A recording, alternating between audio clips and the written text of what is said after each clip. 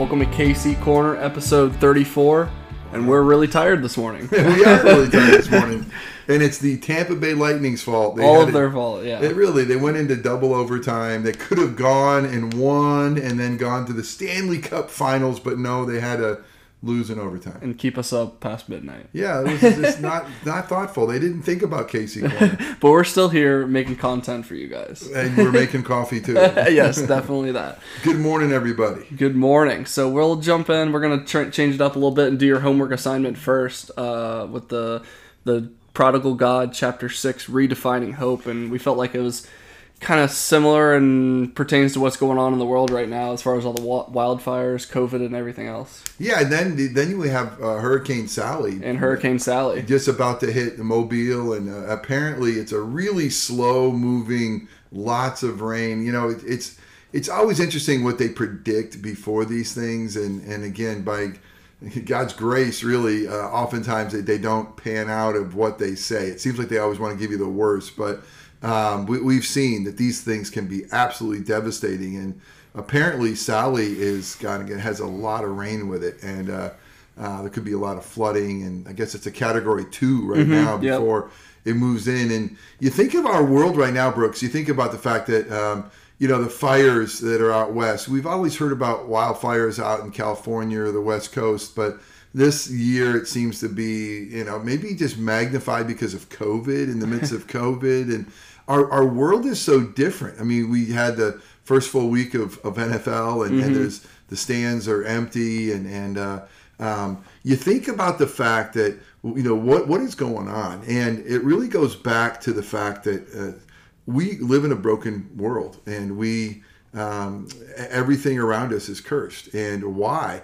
And it kind of that, as Keller talked about in Redefining Hope, is that we were created for paradise. We were created for this word shalom. The peace of God is what we long for. The peace of God in our hearts, the peace of God in our families, the peace of God in our culture, in our worlds.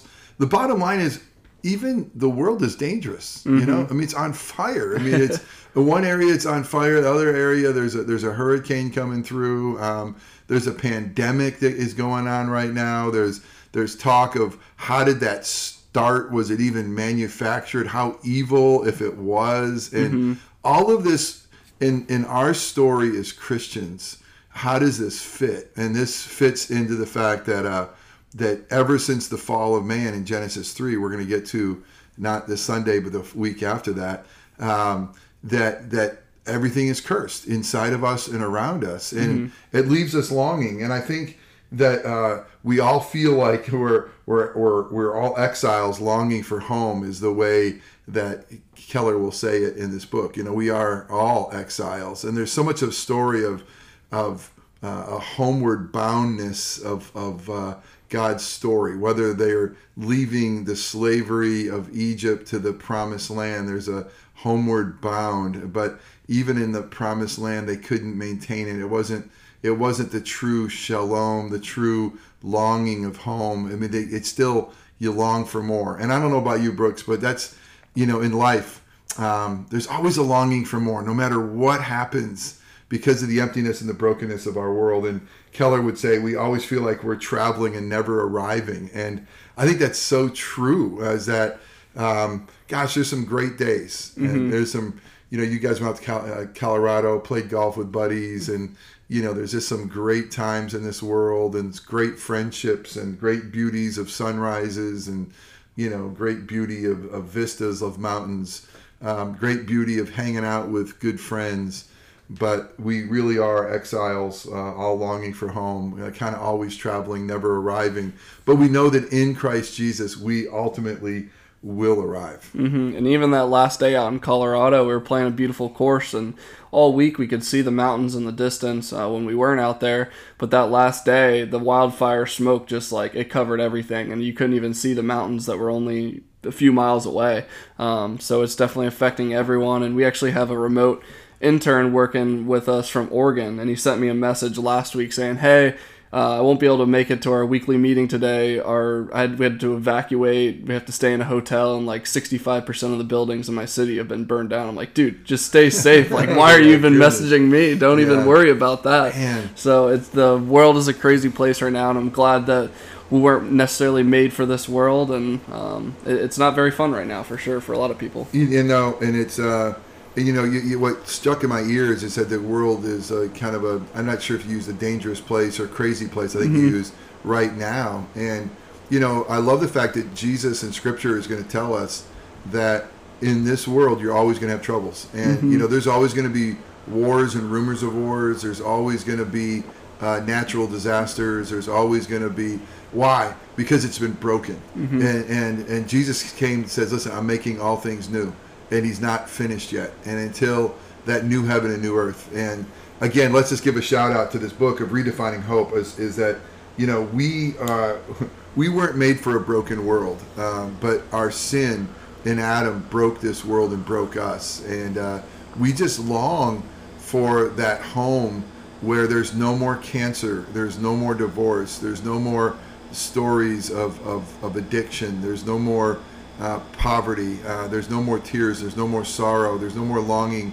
There's no more feeling like you're just forever in exile. And that's the great Christian hope through the resurrection of Christ, that there's just more to come. There'll be blessings on this side of glory, but boy, the blessings that we have and that longing for the true home. Yeah, I think that's the best quote out of that chapter was, we're living in a world that doesn't satisfy our deepest longings. We're kind of always wanting something more and something more fulfilling. So that kind of is the best summation of that chapter. I really like that too, Brooks, because it can't fill us because of its brokenness. We see that, but we also realize even the best that it has to offer, it can't fill us. So that's just the reality of we are made for Jesus and we want more. So, all right, so we'll transition into some more happy stuff like this past Sunday of what you meant to say. Well, this past Sunday, Brooks, I love this last Sunday. It felt, again, a little bit more normal that we had our KC family luncheon afterwards with our safe Publix box lunches, which turned out to be... It was a sight when I was picking those up from Publix with two big old carts full of those box lunches. It was like, they're looking at me like I was crazy. You say, hey, I'm really hungry, man. I haven't eaten in a while. Yeah, exactly. It's for me and my roommates. Exactly. Oh, that's great. So, love jumping into a new series, Our Rock Through the Ages, and we had the privilege of jumping in and looking at the story of God from the very, very beginning. And one of the things that I really meant to say on Sunday is that you could know the stories of the Bible, but miss the story of the Bible. And, there are so many phenomenal stories in the Bible. There are so many cool, entertaining stories of the Bible. There's so many puzzling, head-scratching stories of the Bible. But the story of the Bible, the story of how God loves us in Christ Jesus, how he redeems us and makes us his own, about a God who has created all things for his glory, for our good, a God who, eternal God, this eternal Word, Jesus in flesh, who would create all things and reveal to us who God is. And so really what I hope to say last Sunday, or what I meant to say, was that we can't miss the gospel story. And it's this beautiful story of Jesus, and it's so much bigger than you could see on the surface. But when God gives us the eyes to see, it's just glorious. Yeah, and Scott's singing of the new rendition, your favorite rendition of Rock of Ages, right? Yeah. Were you the one that told him to do that? I did. Did you like it? I liked it. Taking control of the worship leader there. I don't know about that, but I really do appreciate Scott doing that, which was phenomenal. But hey, I thought it was a great start, and I was really encouraged. I just love the opportunity to point people to Jesus from the very, very beginning of the story. But you're right, things are feeling a little bit normal now. People coming back now that King's Kids are open. We're seeing some new guests, also the family luncheon, and then I know we'll get into this with King's Chapel updates at the end, but you said we now have the space from 9 a.m. to 9 p.m. on Sundays. Yeah, now, cannot right? wait. I mean, I'm so grateful for the Orlando Korean Church. I mean, they've been so generous to us and such great hosts to us. And I made a request, and it was a pretty bold request. It's like, hey, we've had it from 9 to noon. Can we have it from 9 to 9? And the reason is that we wanted to, A, keep our signs up all day, and B, be able to come back at night. We'll talk a little bit more about some of the things that we hope to do there, but which has been fantastic. So, but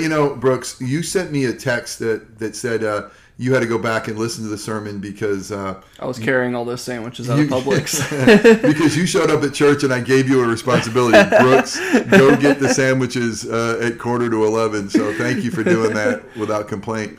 But you made my day because you sent back something to me that said, hey, my heart burns listening to this story. And you picked up on what I said about those two travelers on the road to Emmaus when Jesus showed up and unpacked scripture for them, and how their heart burned, realizing that the whole story of God all points to Jesus, and all the things point to him and his suffering, his life, death, and resurrection. And man, when they saw scripture, these were the guys who knew the stories of the Bible, and all of a sudden they'd learn the Bible story is Jesus, and their hearts are on fire. Yeah, all of your sermons are good, but last week especially was one to remember for sure. So I appreciate it. It was a fun listen, even just listen to it on my computer. Oh, well, thanks, Brooksy. Thanks for that shout out. So how are you going to follow it up this week? What do you hope to say? Well, exactly. The pressure is on now. We're going to be in Genesis 2, and Genesis 2 there's a couple of amazing stories in Genesis 2. One is the naming of the animals that God brings to Adam, all the animals. And I just love this scene. I would love to have been there. I mean, just how did that happen? And just to see, God's reaction to hippopotamus, or whatever was used to describe the animals. But there's a reason why that happened. It was a very, very important reason why Adam named the animals. It was showing that he was doing what God called him to do, and that is have dominion over all of creation. Like you are named Brooks because your mom and dad named you that. They had dominion. They could do that. But it also showed something really important about the fact that Adam was alone, and that the story needed to have a woman made in God's image, and how God made that. But where we're going to go is in Genesis 2, there's really the first marriage. And it's a cool thing that you see from bone of Adam's bone and flesh of his flesh. He finds one who is suitable. But there's something that whispers or shouts that's bigger than just an earthly marriage or a marriage between husband and wife. And what we're going to try to discover, what I hope to say on Sunday, is just to see the mystery. Where does Jesus' love for us show up in that first ceremony? Where is he there? And so he's there in some really cool places. And I don't want to preach it all this morning right now. So this is going to be called the Marriage of God. Our Rock Through the Ages, Part 2, the Marriage of God. And so it's the marriage ceremony of God and what it means. And especially in today's day and age, I'm not going to deal with this. My point is not to preach on marriage per se and biblical marriage, but you can't help but talk about it when you look at it from Genesis 2. But I really want to talk more about what does our marriage to God look like. So we're covering the full spectrum from naming animals to marriage. Yes, exactly. Exactly. And I couldn't even imagine, as a person that fishes a lot and has fished my whole life, there's still days where I'll catch fish. I'm like, I don't even know what kind this is. So, isn't that amazing? Couldn't imagine having to go through and name all those. That's where you come up with names, hippopotamus, because you just kind of run out of things exactly. to say. He probably started mumbling, What was that, hippopotamus? Yeah, hippopotamus. So, that's awesome. So, and I love the fact that you talk about fishing. You wonder, there are species probably that we haven't even seen yet. Maybe they're so far down and they live all the way in the depths of the sea. Yeah, that live in that dark area of the sea with all that pressure down there. I'm getting a little spooky just thinking about it. I got a little nervous, getting trembling. I'm just like, oh no, what's down there? So that's incredible. So go into, before we do King's Chapel updates, go into your thought process of this sermon series where you kind of said it during your sermon of it'll be 2 or 3 years long. We'll kind of break it up into chunks. Like, what made you decide to do that? And when did you kind of decide to do that? I think I was just crazy. No, I'd like to blame it on the Holy Spirit, but Brooks, it's something that I've never done before. I've preached through the Bible and lots of the Bible. It's a lot easier per se to grab a book and let's just say Genesis, and you go and you can kind of break it out into how you want to present it, and kind of say, okay, this is the number of sermons I want to do. But this is kind of going back and saying, I really do believe that a lot of people know some of the Bible, or they know some stories of the Bible, but they just have missed how beautiful and grand and amazing and magnificent the Bible story is. Mm-hmm. And so the thought was, well, why not tell it? Because throughout Scripture, it's the unfolding of the story, and there's a lot of types, there's a lot of shadows, there's a lot of prophecy. All those things are going to be fulfilled in Jesus. And there's a couple of themes that just run throughout that. If you can shine the light of Christ on those themes and say, look at this theme that runs all the way through Scripture.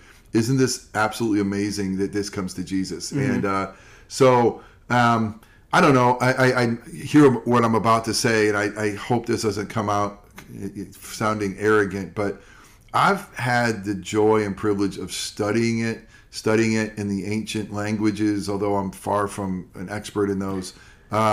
But reading it every year, and the story is so glorious, it's so marvelous, and my heart burns. And so I think, why? Because the truth is, by God's grace, I've had that road to Emmaus experience, because my heart has burned over the story, because I've realized the seed that was promised in Genesis 12 is Jesus, the seed that was promised in Genesis 3 is Jesus, that you realize that, the king to come that's better than David is Jesus. And so your heart starts on fire, and I want the people to know and love that. So I think the biggest negative with this, or the biggest fear, probably better said, is that I sometimes worry that it's hard to keep somebody's attention for so long. And so how do you start something it's the sermon that never ends, the sermon series that never ends. So but the reality is there's a sense where I've never done anything different, because I wanted to preach Jesus every sermon. And I'm just kind of doing it more now, like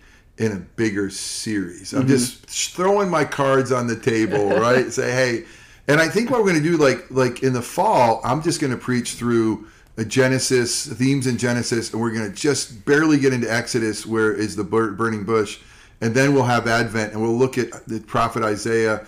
And then in January, I'm planning on looking at Proverbs and some themes in Proverbs. And then come back in February, where the I ams tie all the way back to Exodus 2. And so I don't expect people to necessarily remember, Jeff ended right before Advent at the burning bush. Now he's talking about Jesus as I am. So that's the plan.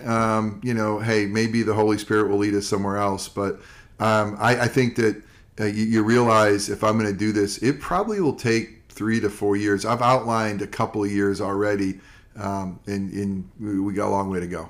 So we can do what you hope to say in 2022. Right yeah, exactly. I like that, though, because I've probably recently at least spent more time in the New Testament, and it kind of takes you back to Sunday school, or where I went to school at Orangewood at Bible classes. You studied the Old Testament stories, and I feel like I hadn't done that as much, so it kind of feels like an adult version of Sunday school, and I'm kind of looking forward to that. Well, going Brooks, through the Old Testament books. Thank you. We got to work on your marketing, man. The adult version of Sunday school. People they all fell asleep in Casey Corner. They're having this memory like, oh, great, Sunday school. But seriously, the cool thing is the New Testament has a context where you have Jesus, who is a Jewish man who clearly is in a story of history, but that story, you don't understand all that happens in the new without understanding the old. I mean, they are so linked, and you can't get the old without getting the new. And so it's like a lot of people will get confused in the old and say, oh, forget that.